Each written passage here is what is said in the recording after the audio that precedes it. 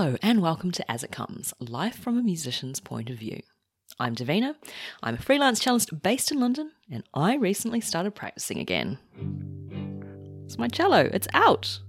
It's even vaguely in tune. I'm sure I'm not alone in that I find it remarkably easy to not play my instrument if I don't have anything to work towards. I'm just not one of those people who has to play every day. There are some people who are like, oh, I can't breathe without Bach.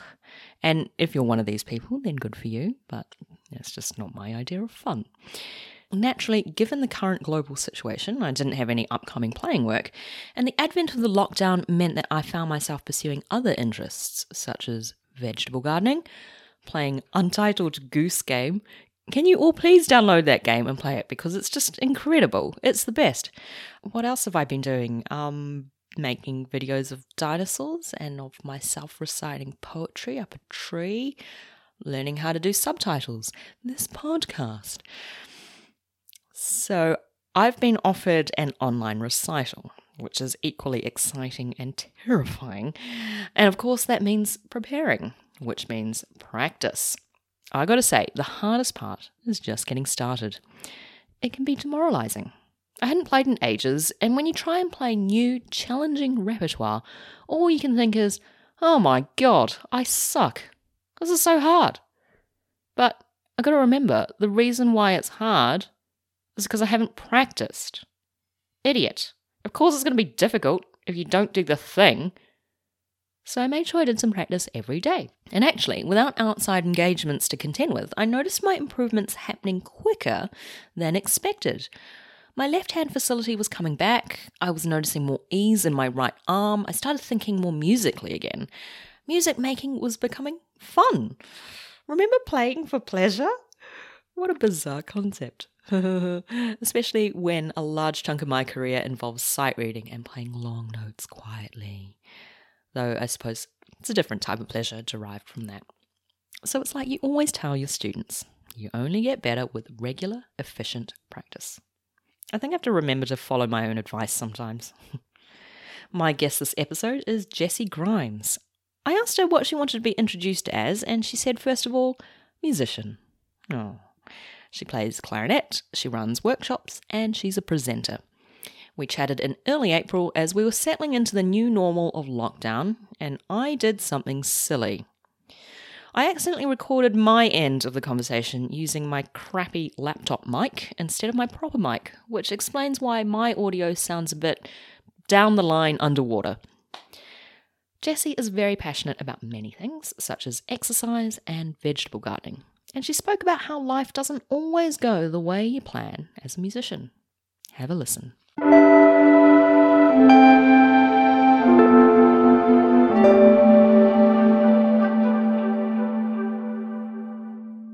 So, Jessie Grimes, thanks so much for joining me on the podcast remotely this week. Thanks for having me. It's weird, but nice to talk. Actually, I haven't seen you in such a long time in person, and it feels funny to be catching up virtually via Zoom. Yeah, it's weird. Same with like all friends now, though, isn't it?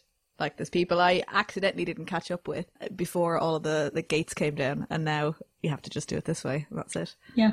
And also, it's quite funny because you don't have an excuse to get out of things. Unless you have another Zoom party, you can't be like, oh no, I'm really busy, or I've got a rehearsal. I'm enjoying practicing honesty, which is good. So last night, my wife had set up like a board game online thing, and I just texted everyone. I was like, guys, I'm in terrible form. I'm going to go for a run. I might join you afterwards. I might not. Yeah. Instead of being like, oh, sorry, something's come up. I'm just like, I'm not going to be good at this. So bye. Yeah. Well, I think this is the thing. I think Zoom is going to exercise people's honesty, as you say, and also people's compassionate listening. Because when you have a Zoom party, you have to take turns. You can't just completely monopolize the conversation. Yeah, absolutely. So, as we know, for all musicians around the world, it's been a pretty crazy time and don't really need to say why. If you weren't in lockdown now, what would you be doing this week? I mean, I don't even know what week it is anymore. It's gotten to that stage.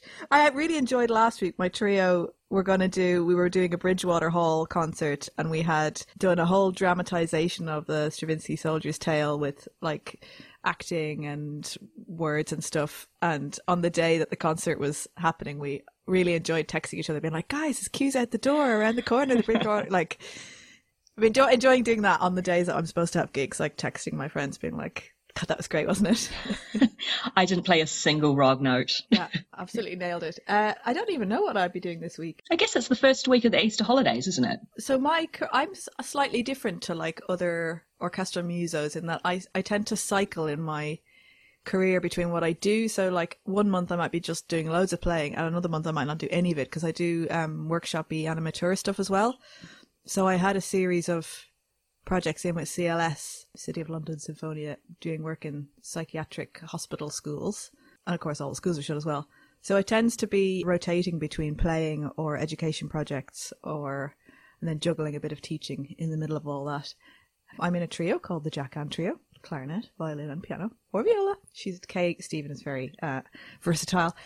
We are still going to be doing the Albury Young Musician thing, AYM. They have like a youth kind of gathering of little talented musicians who play chamber music, and it's amazing. So we were supposed to be taking that, tutoring that. So we would now be preparing, meeting up in the pianist Karis's house, doing mainly chats and tea, but trying to plan what we're going to do and also rehearsing so that we would perform for the young people, which now ain't happening. So I'll be meeting later on with Albury to see what we can do instead. Yeah. Oh God, it's gutting having cancellations, isn't it? Have you got anything lined up for after the summer? I have one gig in September that got rescheduled. I usually do the Wexford Festival Opera, which is 6 weeks in Ireland, which I adore, just getting to be home and stuff as well. So like possibly maybe that in October, but who knows if that's going to happen. I mean, there's festivals I'm doing in the summer that I don't know are cancelled, but they're probably cancelled. I'm just waiting for the day that they cancel the proms. I mean, if basically like Wimbledon's cancelled, things like Glastonbury, massive things are cancelled. Man, the proms has to get cancelled. There's going to be nothing to do over the summer. Do you know, I have a small part of me though that like is really, I journal for like mental health reasons, and I've been writing like day 23 or whatever. So from when we locked down and I did my last bit of work, which was the day before, you know, the week when they started doing all these announcements of like each day something got changed. Yeah. So I did my last thing running a workshop with the RPO on Sunday. And even that, I was texting the fixer being like, are you sure? My wife is severely asthmatic. So like, there's a feeling of like, I could go to the shops and then kill her. Like, oh, no. You know, it's like, it's you know, that's where the worst thoughts go. So I was messaging them and they were like, well, we've cancelled all the orchestral gigs for the RPO. So this is small, so we can pay 5 players for a day. So we're really reluctant to cancel. And then I knew as a freelancer, if I cancelled, I would not get paid. So I went and did it. And I hated it. And I was very anxious going up on the train. But anyway, so that was my last day. And since then, I've been kind of really enjoying it. I think I think we all do this, no matter how you do your work. I feel like us freelance musos feel like we're sort of on this eternally spinning hamster wheel that you can't really get off.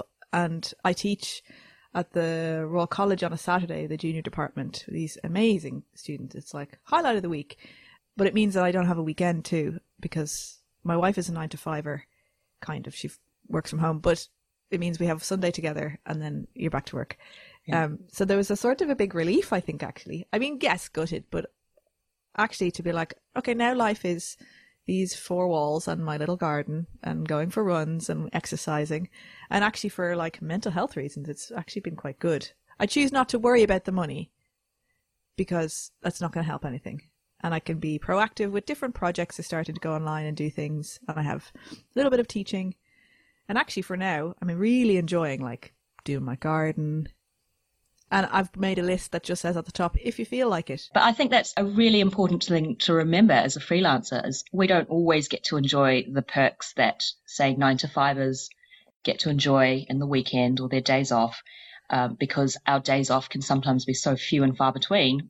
Or either that, or you have a week where you're not doing so much at all. So then you start planning and preparing for the next project.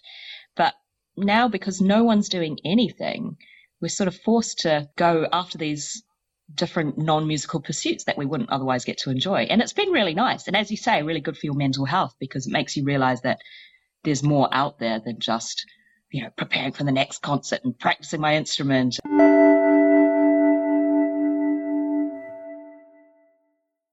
as I mentioned before, it's been a long time since I saw you, and you mentioned that you were on trial for a job in an orchestra. And I think a lot of musicians coming out of college, they gear themselves up for winning that job, that audition, getting the dream job, and then being set. Can you tell me how you feel about having a job based on your experience? Yeah, it's such a good one. I feel like maybe my perspective is a slightly more unspoken one. I don't hear people talk about it very much. So I came out of college. Started in Dublin, went to London, and I was like Babe Pig in the City, arriving, being like, oh my God, I can't believe they let me in. I auditioned for every conservatoire in the country because I thought I was so rubbish that they wouldn't let me in. And then everywhere, bar the Royal Academy of Music, anybody listening? Still holding a grudge there. Didn't let me in. But I got a great scholarship to the college, and I was like, okay, maybe I could do this. And then things went really well at college. I was like, okay, great. And I left on a massive high, all these sort of prizey things. I'm not trying to do a brag, but just I worked so hard. I ate triple-decker sandwiches and drank Lucozade every day. I put on about 2 stone, but I was just furiously practicing. And I really got probably in some ways the peak of my technical ability at the end of that master's. And I came out and I was like, great, okay, I'm going to take over the world. I'm going to get a job. It's going to be amazing. And I auditioned for probably 15 orchestras and got nowhere. Nothing. Not a penny. I got a couple of you're on the extra list, which is nice. But it's sort of that toll of that rejection after rejection was really difficult. So eventually I was like, can I even get a trial? And all of this is going on at the same time as I'm also doing all this other work that's nothing to do with orchestra playing. So I finally did, and it was also an orchestra at home in Dublin, the RTE Concert Orchestra. And as I left Dublin for my master's, I had set this thing of the dream would be to get a job in one of those RTE orchestras. RTE is the BBC of Ireland, because you get contract and all that sort of cool stuff, or salary, those things that we don't have. Yeah, sick leave. What? Human rights? So I was like, that's my big dream. I'm going to do that. I'm going to get, hopefully at some stage, I might get a job teaching at the Royal Academy in Dublin. And, that is the absolute pinnacle of a dream. And suddenly I was faced with the chance that that was a reality. There were only 3 of us on trial. There was a decent odds. And throughout the process of doing it, I think I realised it wasn't what I wanted. I don't think I was ready to move home to Dublin, which is a big surprise because I always thought I wanted to move home. But I adore my life here in London, and I have beautiful friends really close by and an amazing community. And the idea that there's no ceiling in what you can do here. Yeah. I mean, I think that's the thing as a musician, is that you can't be picky with where you get work, really. And while I think a lot of people think, oh, it's the dream to get that job back in your hometown, actually, you set up your life where you set down your roots, right? And as you mentioned, having a nice community, having a nice place to live, and just a nice variety of work, I think is really, really important. And it's quite surprising, I think. Yeah, and I think I learned a lot from my wife, who is a freelance filmmaker and storybook writer, young adult novels and picture books and things. But she went on a big journey from running a company with her sister to going it alone, having seen the freelance life I had. But she's really taught me about a way of thinking that I don't think us musicians have, of I can not take that work. I can not do that. I can decide I want to have this time off, or I can choose and actually look at it and say, it might be a prestigious gig or it might be a fancy thing, but actually doesn't pay me very well. So I'm going to say, unless you're going to pay me this much, this is my day rate now. And I think it was such a liberating idea, because orchestrally, I mean, the rates are set. The musicians union are this is what you're getting paid. But anything else that has any negotiation around it, I've sort of now been learning to value my own time. What? And through all of that, I think I've managed to set up a way of earning enough money that, we have a little house, got a little mortgage. Never thought I could do that. Well done. Thanks. And through this process of a year of being on trial, I knew kind of early on, but I couldn't tell myself. One of the trial patches was to do Rhapsody in Blue, that famous clarinet solo. That intro, yeah. That's a dream, to do that with an amazing orchestra like them. And I was also at the same time booked for a month of work with an orchestra called Sinfonia Viva, who are based in Derby, who do the most incredible education work I've ever done with any orchestra. And we have this project we've been doing for 3 years where we go into SEN schools and do one-to-one exploration of instruments with the most severely in need students. So the kids who wouldn't normally get put on a music project because they're just not okay, they're not well. And I chose that over Rhapsody in Blue. And I could have bailed out of the entire Viva project. And I think that was a real tell. Yeah. I tried a little bit, like, oh, any chance I could miss that date or two? And they were like, I'm afraid not. It's all set. So you have to choose. And that was a big moment of like, okay, that's telling me something about what I want to do. It's like following your heart as to what you really value, what you think is the most important work. Yeah. I mean, looking at it now, the amazingly talented, wonderful human being who did get the job has now got a contract and is getting paid and I'm not. But like, it feels weird to tell that story to myself now. I think old Jessie would have been like, well, you just failed the trial. You didn't do it because you didn't get it. But actually, I know from about halfway through, the decisions that I was making were the decision for myself. And actually, ultimately, I think I'm so happy that that is not the way my life ended up going. The idea that you have control, actually, because I think often we don't. We think whoever books me, that's who I am at that moment. But actually, I'm slowly learning, hitting my mid-30s, that I've got my own power. Yeah, I think that's a really important thing to hold on to, especially in this time where we feel like we're not in control. So many strands of our income are just, falling through our fingers. But having something that you can really, hold on to. I mean, that's why I do this podcast, even though it doesn't make me any money, but at least it's something to work towards.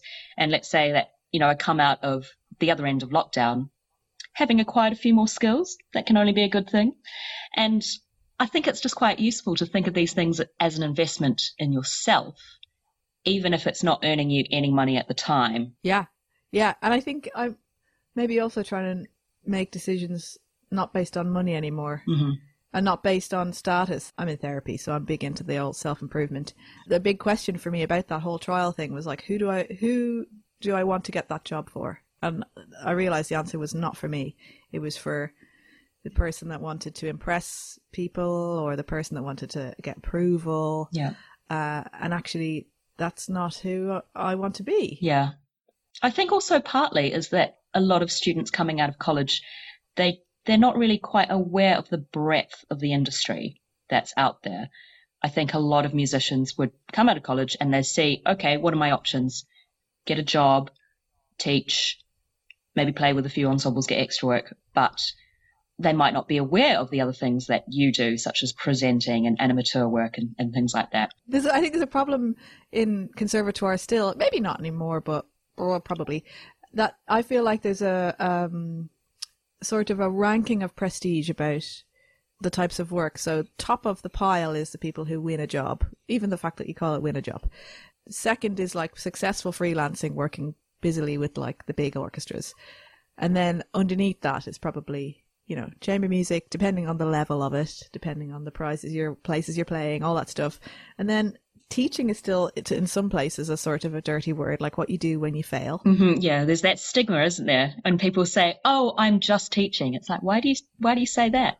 You are making a living. Yeah, but also and I think it's also a vocational thing, that if you, some people just teach because they need to make money, just teach. Mm-hmm. But I don't think of it for me that way, because it gives me energy and I'm inspired by it.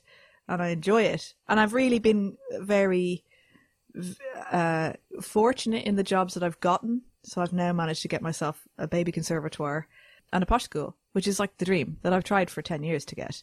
And I came to London with a degree in music education. So I thought I'd be set. I'd get straight into those jobs. No.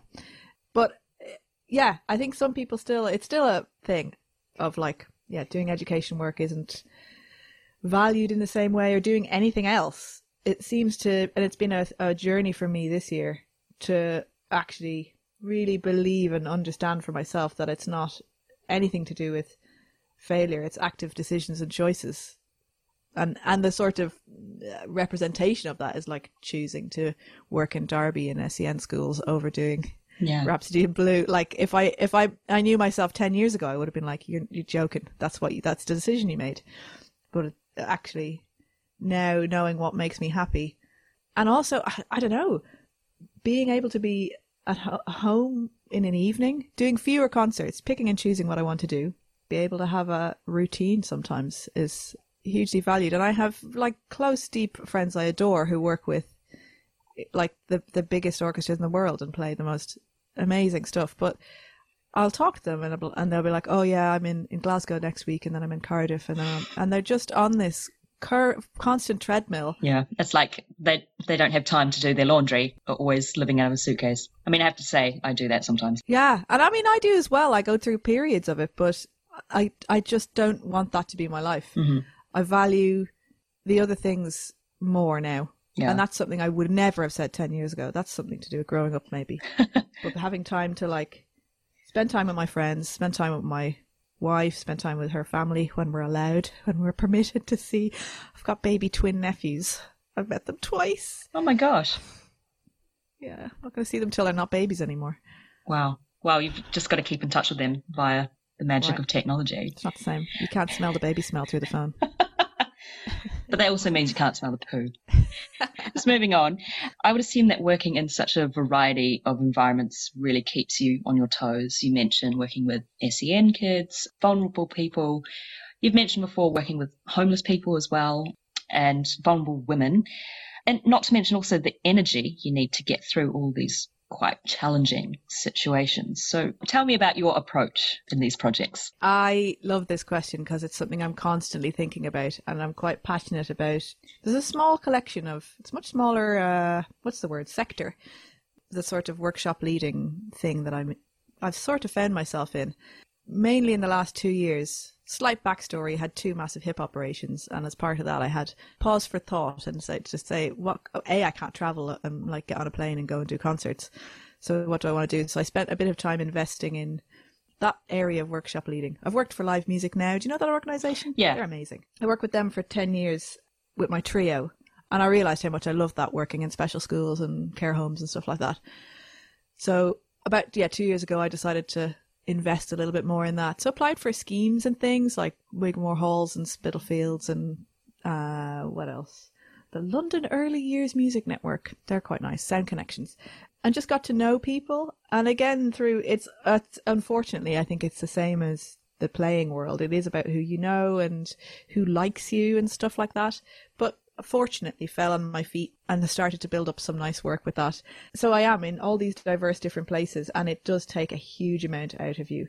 Like there was a week where I was doing a culmination of a 2-month project with 4 schools in Derby on stage and 6 in the audience, getting them singing songs written about the environment with an amazing talented man called James Redwood. And we were talking about this, how much it takes out of you, how exhausting it is.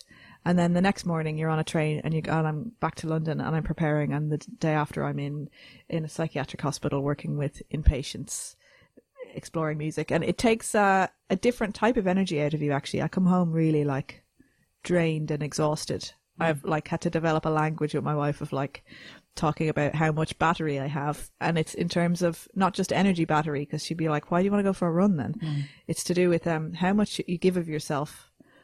And you get a little bit of that, maybe more in chamber music than orchestrally, when you're connecting with an audience and you're sharing energy. I imagine it's like emotional investment, isn't it? Yeah, it's emotional, and it's hard to describe. It's an energy thing, because you're basically, and I'm realizing more and more how much I love this particular thing, which is seeing a human being in all of their wholeness, in all of their self. Doesn't matter if they're in a wheelchair or in a psychiatric hospital or in a temporary accommodation or something.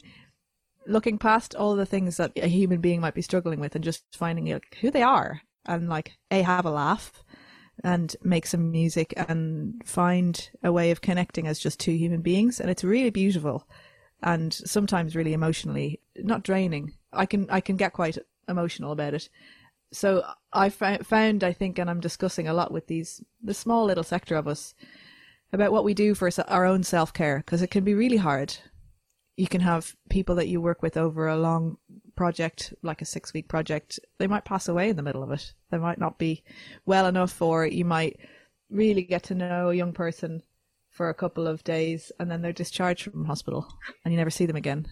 Or you come in and they're readmitted again. And there's a lot of stuff about that that's very hard, but learning about what we do to protect ourselves emotionally. I'd one colleague recommend to leave those people at the door. I think it's a similar thing to what maybe therapists do, where they see a human fully and then cannot carry their problems with them the whole time. So putting it in a little box somewhere and being like, okay, thank you for that. You have to detach yourself. Yeah, and in a healthy way, not in a like emotional detachment shutdown way, in like learning to put things. So I journal after very challenging days like that. I have a little book of like emotions.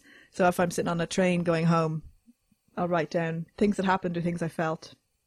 And also I'm trying to, if it's not already built in within the organisation, insisting on a debrief at the end of the day for 30 minutes. And everyone wants just to pack up their instruments and get out of there. But actually to say, oh, this happened and I found, did you hear when this person said this? This was amazing. Or actually I found it really challenging and I felt feelings of like, and things that people find it hard to say. Like I found feelings of disgust at the smell, or I found that really hard to see someone in so much pain. But saying all the things that you would otherwise carry home and feel a bit bad about, it's like getting them out. Because I guess in that way you're exercising honesty, as we've mentioned before, but also having those ideas out in the open makes it okay for other people to air their grievances as well. And I think from that, for the people that you're working with, you get to build up the sense of solidarity so that you're not alone in feeling what you feel or witnessing what you witness. Yeah, and being sure to check in. I've got one very beloved colleague who I do these one-to-one projects with in special needs schools, where we spend like 30 minutes with one student and we're kind of crawling around the floor playing with all sorts of different instruments, and it can be beautiful. It can be hilarious and it can be really hard. But we have developed in our own way, always texting each other, checking in afterwards. Thank you for a beautiful session. I found that really nice. And then checking in saying, hey, you said you're going to go for that run. Like sending each other stupid sweaty selfies of us like out for runs and things, to building up just this support, which I think is maybe something that doesn't exist so much in the performing world. Like there's a sort of bravado, particularly in London. People don't say, oh, that was amazing. I found that so great. Yeah, I think it depends perhaps on your circle, and it depends also on your instruments as well. I definitely noticed there are some instrumental groups that are really, really good at having the solidarity, but there are probably some instruments, I don't know, maybe clarinet's one of them, where maybe it's quite easy to feel alone because a lot of the time, I don't know, maybe you're the only one in the ensemble, you're the only person playing that particular role. But also it can be just quite difficult to reach out and start that support network because you can have those feelings that might inhibit you, like, oh, I'm not sure if I'd be welcome, or maybe I'm coming across as too keen, too strong. And particularly, I think, as a freelancer, when you go into a space with people who are holding a job, and maybe it's just my experience in the certain orchestras I've worked with more, there is sometimes an energy that I find hard to be in, which is, when's the coffee break? Oh, God, are we on till this time? That I don't want to be here. It'll get me out of here. Which is a sort of like a little armor that I think some people who've been in the job for a long time, because they do care, because they still play amazingly, and there is somebody in there, I still believe, I hope, that really gives a crap about this amazing piece that we're playing, or it does enjoy the thing they're doing. But there's this sort of lingo that goes around where everything is couched in like, I wouldn't be here if I don't want to. I'd love a day off. Yeah. And I find that really hard as a freelancer, because I come in, I might not play in an orchestra for like 2 months, and then suddenly I do a nice patch where I'm playing like a Mahler symphony, and I'm like buzzing with it. I'm like, this is amazing music. I love it so much. And I sometimes, depending on the company, feel I have to sort of like keep that in a bit and be like, this is fun. Yeah, I'm cool. This is cool. I do this all the time. Yeah, it's fine. You know? It's a little bit like how people, go clang whenever someone says, they just mention something that they've been doing, which might sound a little bit impressive. And it's like, it inhibits the honesty. Again, we keep going back to this theme of honesty. But yeah, it stops people from being really honest about what they do, which could be very troublesome. And so people are so aware of how they come across to other people. They're not honest about how they actually feel about particular projects that they're doing. This is a big thing I've been thinking about since the lockdown, because I don't know, I'm probably not the only one. I had a while of thinking, who am I if I'm not doing all these creative projects? And I think one of my theories, this is like a hot take, that we always do something for somebody else. So our creativity as classical musicians is usually with somebody else's name on it, like an orchestra's name, an ensemble's name. It's never usually your own self, unless you're a soloist who stands in front of the orchestra. It's never usually your actual name. Mm-hmm. So we learn to hide behind those things and don't like, oh, that piece was amazing, but it wasn't me because I was part of a big machine or whatever. Even though quietly, this is another whole other conversation, which is the neurosis that everyone goes through in their like small individual part within an opera. Being like, oh, I didn't play that perfectly. And like, there's a whole thing going on above you. Like, no, it doesn't matter what you do really, as long as anyway, that's a totally different thing. But my theory is that because we always usually make our art with someone else's name on the packet, I think we as a industry or as a community struggle with our own identity. I think it's really strange in a broader sense among our artist community that hardly anyone has a website. I don't have a website because there's that narrative of like, oh, it's so clangy and cringy and, oh, you don't want to push yourself or sell yourself too much. Nobody's to talk about the fact that they did an amazing gig with the LSO last week. There's this sort of thing of like this false modesty that has to exist because I think we all present ourselves under someone else's name. And I feel like now a lot of us are in this place of like, oh, who am I now though? Because I'm just me in my bedroom. And I can see people doing like, the a cappella thing or, starting new ideas. But I want to question, right, why you and I think both of us, a lot of people, have a little eye roll about like, people multi-tracking themselves. I think that is because I personally don't feel confident enough to do that about and sell myself. Mm-hmm. I think there's a sort of a creative envy or something that goes on. And the people who have the balls to just do that, because what else can you be doing? I think the eye roll comes from a place of like, not sure what I could do and who am I without the orchestras now? And I don't know. I don't have my idea fully formed, but you know what I'm getting at? Yeah, I think for me, eye roll for me, because that would be my worst nightmare, potentially. But maybe that's just me. I mean, I do have a lot of baggage attached to performing the cello. Obviously, it's something I do.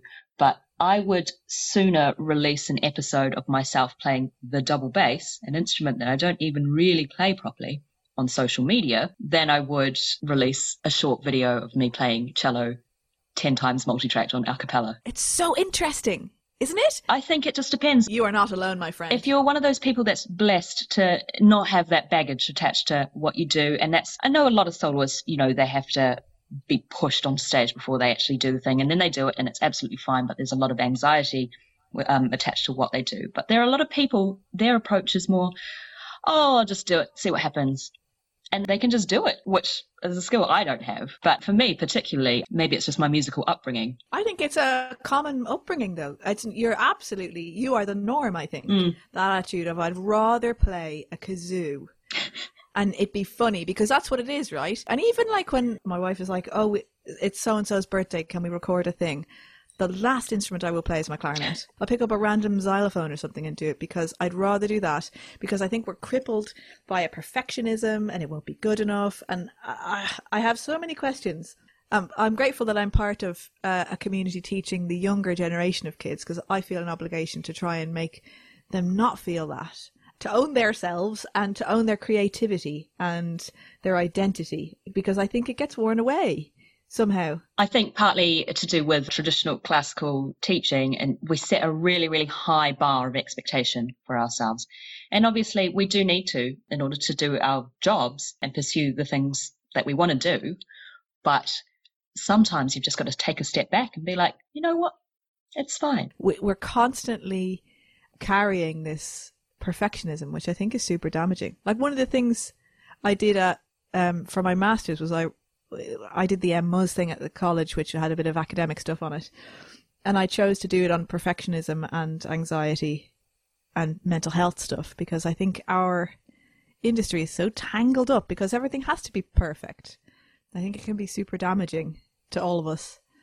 I don't know. I don't have fully formed ideas about it, but I think I'm trying to like step away from it. So I grew up playing trad Irish music for various reasons I'll go into with my therapist and not you, I stepped away from that a little bit and went more into the classical stuff. And for 10 years, I haven't really played my flute. And when all of this lockdown stuff happened, I called my sister, who does play. She's amazing. She works for an NGO and does brilliant work, but she's a brilliant trad player still. And I said, can you send me a tune once a week that I can learn on the flute? And we made a little group with a friend of mine who's an incredibly amazing classical flute player. And that's like a project I want to do now, of like, be not good at something and be okay with that. Just play for fun. Yeah, playing for fun? What? Well, this is the perfect opportunity to do that, right? I mean, you've got time. It's on my list of do it if you feel like it. Still haven't done it. Clara sent me 2 tunes now. I haven't learned any of them, but we'll get there eventually. There'll be time. So I have to ask you, I know that you're a really keen vegetable gardener. I have to ask you about this because I'm currently a rookie veggie gardener. Just a couple of weeks ago, I planted my first seedlings. I have quite a few of them around me right now. So just to set the scene, here's a courgette. Oh, congrats. Yay. Thank you. It hasn't died. Here's a chili plant. Oh, they're great. They're easier to kill. Easier to kill. Yeah. These are jalapenos, hopefully. And I've got some other things going as well. So I've got multiple tomato plants. I've got carrots. I've got spring onions. And I've also got cucumbers. Nice. But what I want to know is, what are you growing and what do you get out of vegetable gardening? Mate, this is like my main passion right now. And let me tell you a story. Because, you know, this is the forum for this sort of thing. Starts in 2011, maybe. Went through some terrible breakup vibes, bad times around the time of my birthday, and a friend of mine for my birthday gave me a little grow your own sunflower kit, and I planted these little sunflowers in these tiny cute little pots, and as they grew I began to feel better.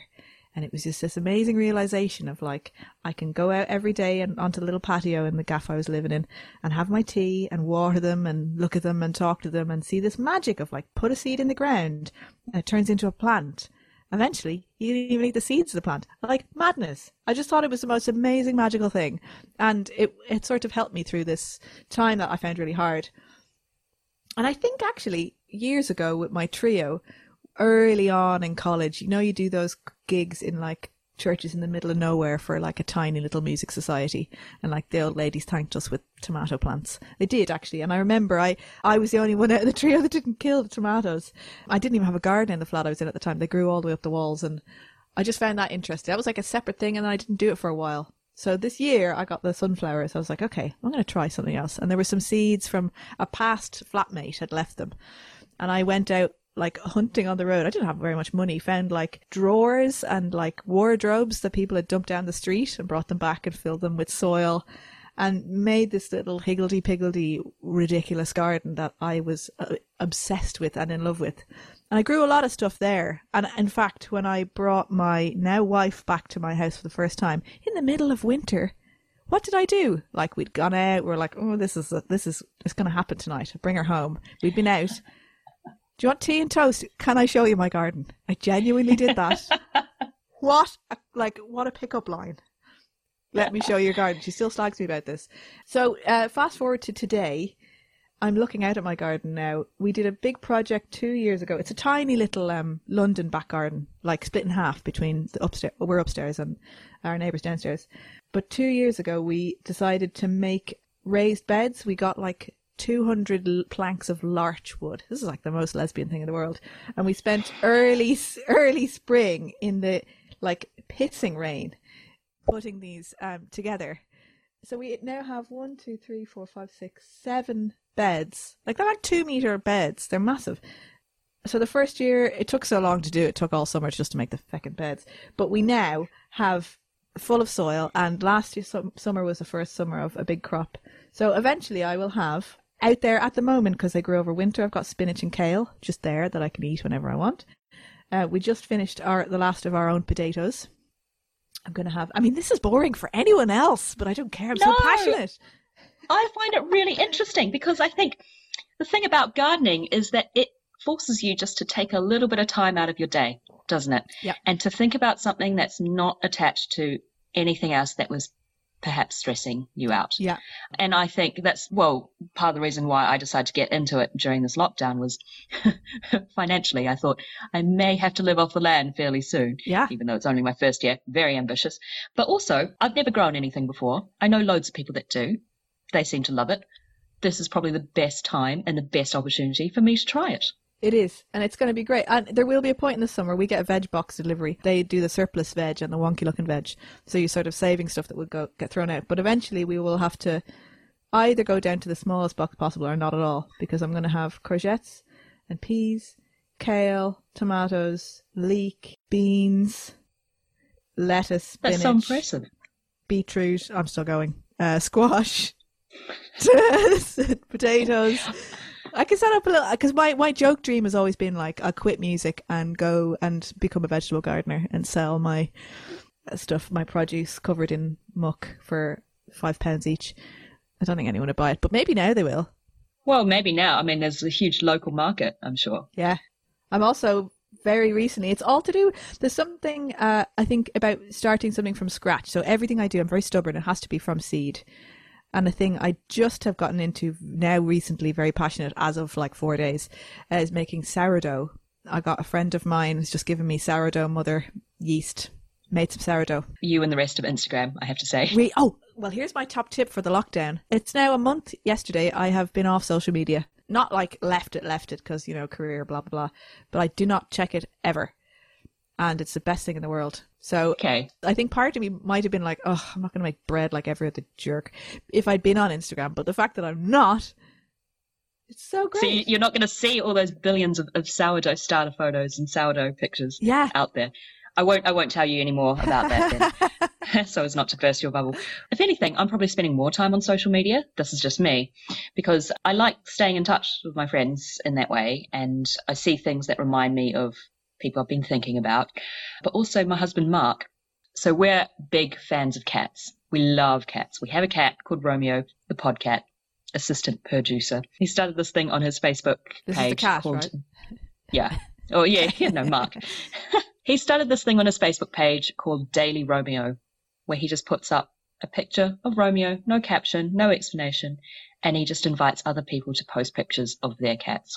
And I tell you, it is one of the most joyous things about this lockdown. Getting people say things like, this is the highlight of my day, which, like, you know, to other people it might sound really, really sad, but I can really connect with that. It's just something really little, and just something, again, very honest about being like, this is something small that makes me very, very happy. My quitting of it was way before all of this virus stuff happened. I was reading a book called, I can't even remember what it's called now, basically Saturation of the Digital Age, and about how to, digital minimalism, that's what it's called.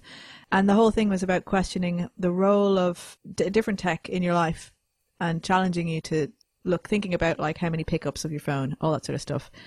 And the challenge was to pick the thing that you think is least useful and just bin it for a month and see what happens. See what would happen to your time.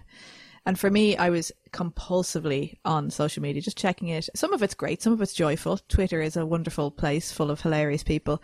But also, for every happy thing, every like cat or sourdough loaf, there's also somebody doing something that you're either envious of or being a bit of a jerk online. And that for me was outweighing the positive. In terms of like, I was just there of a Tuesday in the afternoon and suddenly I was feeling angry or jealous or annoyed or sad, and having that like emotional stuff being thrown at you all the time, almost uninvited. Like if you imagined it just suddenly in your living room, like somebody screaming, there are thousands of people dying. Like, I don't need that. So I choose now, twice a day, I'll look at the news. I sound really smug. It's really annoying. No, I think in a way, I'm not going to be giving up social media, but my way to go about that, as you say, like to avoid that onslaught of information, is to choose what I follow. Yes. And who I follow. Mm. So this is why I feel like Instagram's quite a happy place, because yes, there's lots of sourdough and lots of cats, but also just nice pictures of pleasant things. Facebook can be a bit sometimes, because you just get all these people like shoving articles down your throat, all this information about coronavirus that really, I don't need to be looking at this. So yeah, I hear you. Yeah, I think, and his thing is not to totally bin it all, but at the end of the month, have a reevaluation and say, first of all, what did you do when you weren't doing all that checking of your phone and the news and all that sort of stuff? And like, did you read a book? What other things? It's about like all the hours in your day that you can claim back. And I think part of that will be when I get to the end of it, I'm not really diligently doing it, but what did I miss? And I'm not sure necessarily. For me, Instagram is mostly about my brother's dogs in Dublin. His girlfriend is amazing at like posting the dogs, and I mainly go on to look at the dogs or some comedians. You know, so actually I think my shortcut will be text Emer and ask her for pictures of the dogs. There you go. Then you don't need to use Instagram as a platform.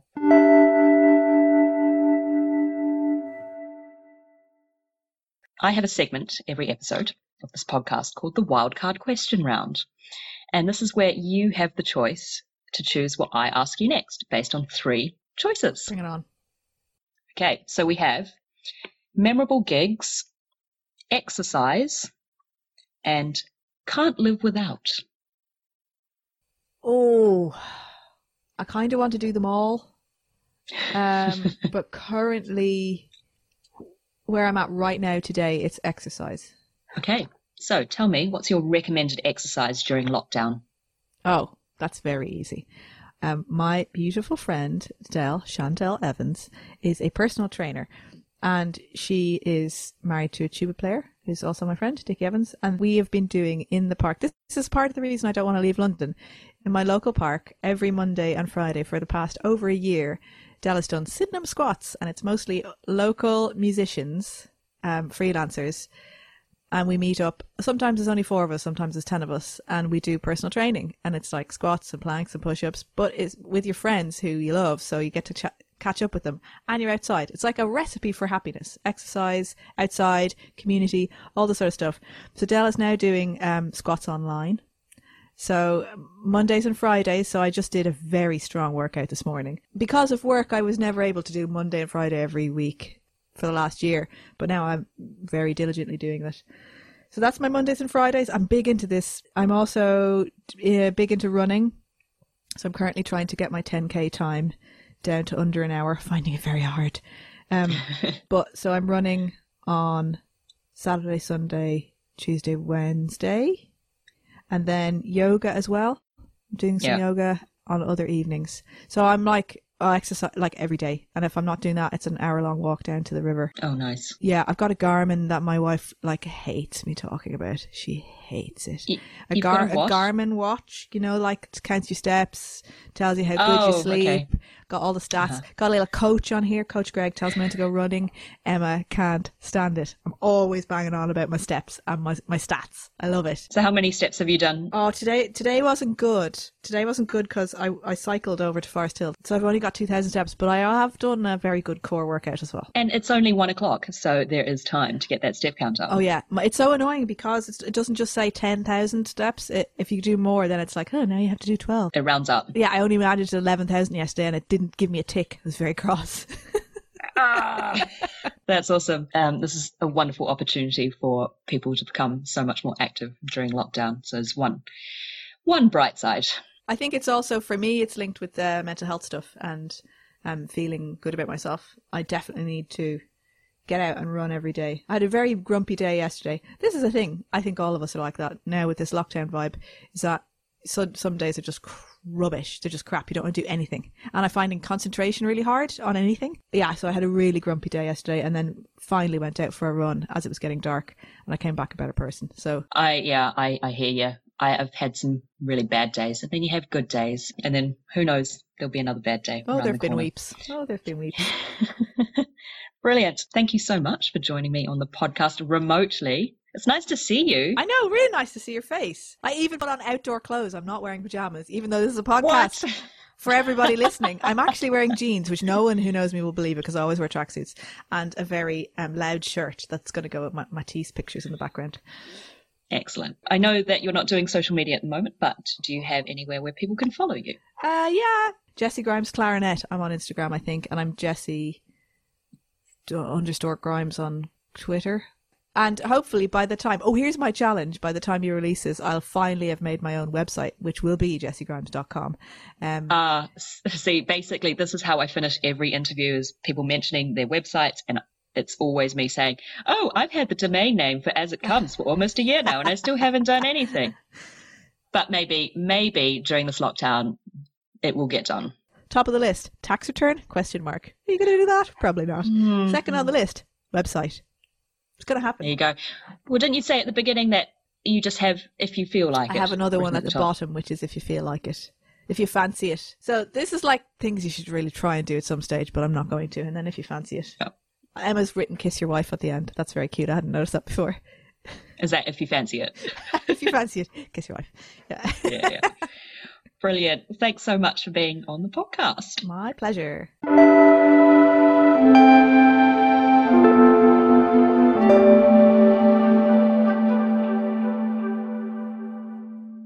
That was my conversation with Jessie. Huge thanks to my friend James Bryant, a sound wizard who helped me out with cleaning up the sound. You can imagine my panic when I was presented with a file that sounds like this. But thankfully, James was able to get me out of a tight spot and we could salvage the file. Thanks, James. This week's Music College Didn't Prepare Me comes from various people who are now working or trying to work in supermarkets. As musicians, naturally a large portion of our income sources has dried up, so many of my colleagues are looking to supermarket jobs to get them through this difficult time. And from what I hear, it's not easy. Some supermarkets require you to submit an essay as to why you want the job. A lot of musos would find that challenging unless you did an academic degree. Which reminds me, I wrote a thesis 10 years ago about the shared idiomatic characteristics of Beethoven's F major works for cello and piano. It was earth-shattering research right there, I tell you. I can't believe I did that. It's quite triggering. Anyway, it's not so simple to just submit your CV. There are countless applications being submitted every day, therefore numerous rejections due to other applicants who've scored higher or there were competitive levels of interest. In fact, that's one thing Music College has prepared a whole lot of people for, the rejection. The panel very much enjoyed your playing today and appreciate your preparation. However, the standard was very high and we are unable to offer you a trial on this occasion. We wish you all the best for your musical career. Sounds familiar? Seems kind of trivial now. A friend of mine is doing early morning shifts starting at 5 a.m, packing online orders. So that means she's home in the afternoon and sleeps from the early evening. Slight problem on Thursday nights though, at 8 p.m. Here in the UK, people are applauding the NHS workers at this time, which means it's difficult for my friend to get to sleep. What's worse is that she lives in Scotland, and one of her neighbours is a professional bagpiper who's been utilising their skills to show their appreciation for the frontline workers. So I think that's been difficult, to say the least. How about in future we show our appreciation for the NHS by not voting Conservative? If you have an experience that Music College didn't prepare you for that you'd like to share or have discussed on the podcast, then let me know. Email me at asitcomespodcast@gmail.com. That's it for today. Special thanks to Roz Nagy for my logo, Daniel Elms for my jingle, and James Bryant for additional sound work. Magnificent thanks to Jessie Grimes for being my guest this episode and giving me useful advice for not killing my vegetable garden. And thank you, listeners, old and new, for tuning in. It's very heartening to see new people discover the podcast, so welcome. And to everyone, I hope you're keeping well and safe during these mad times. I'd love to hear from you, so do get in touch at asitcomespodcast@gmail.com.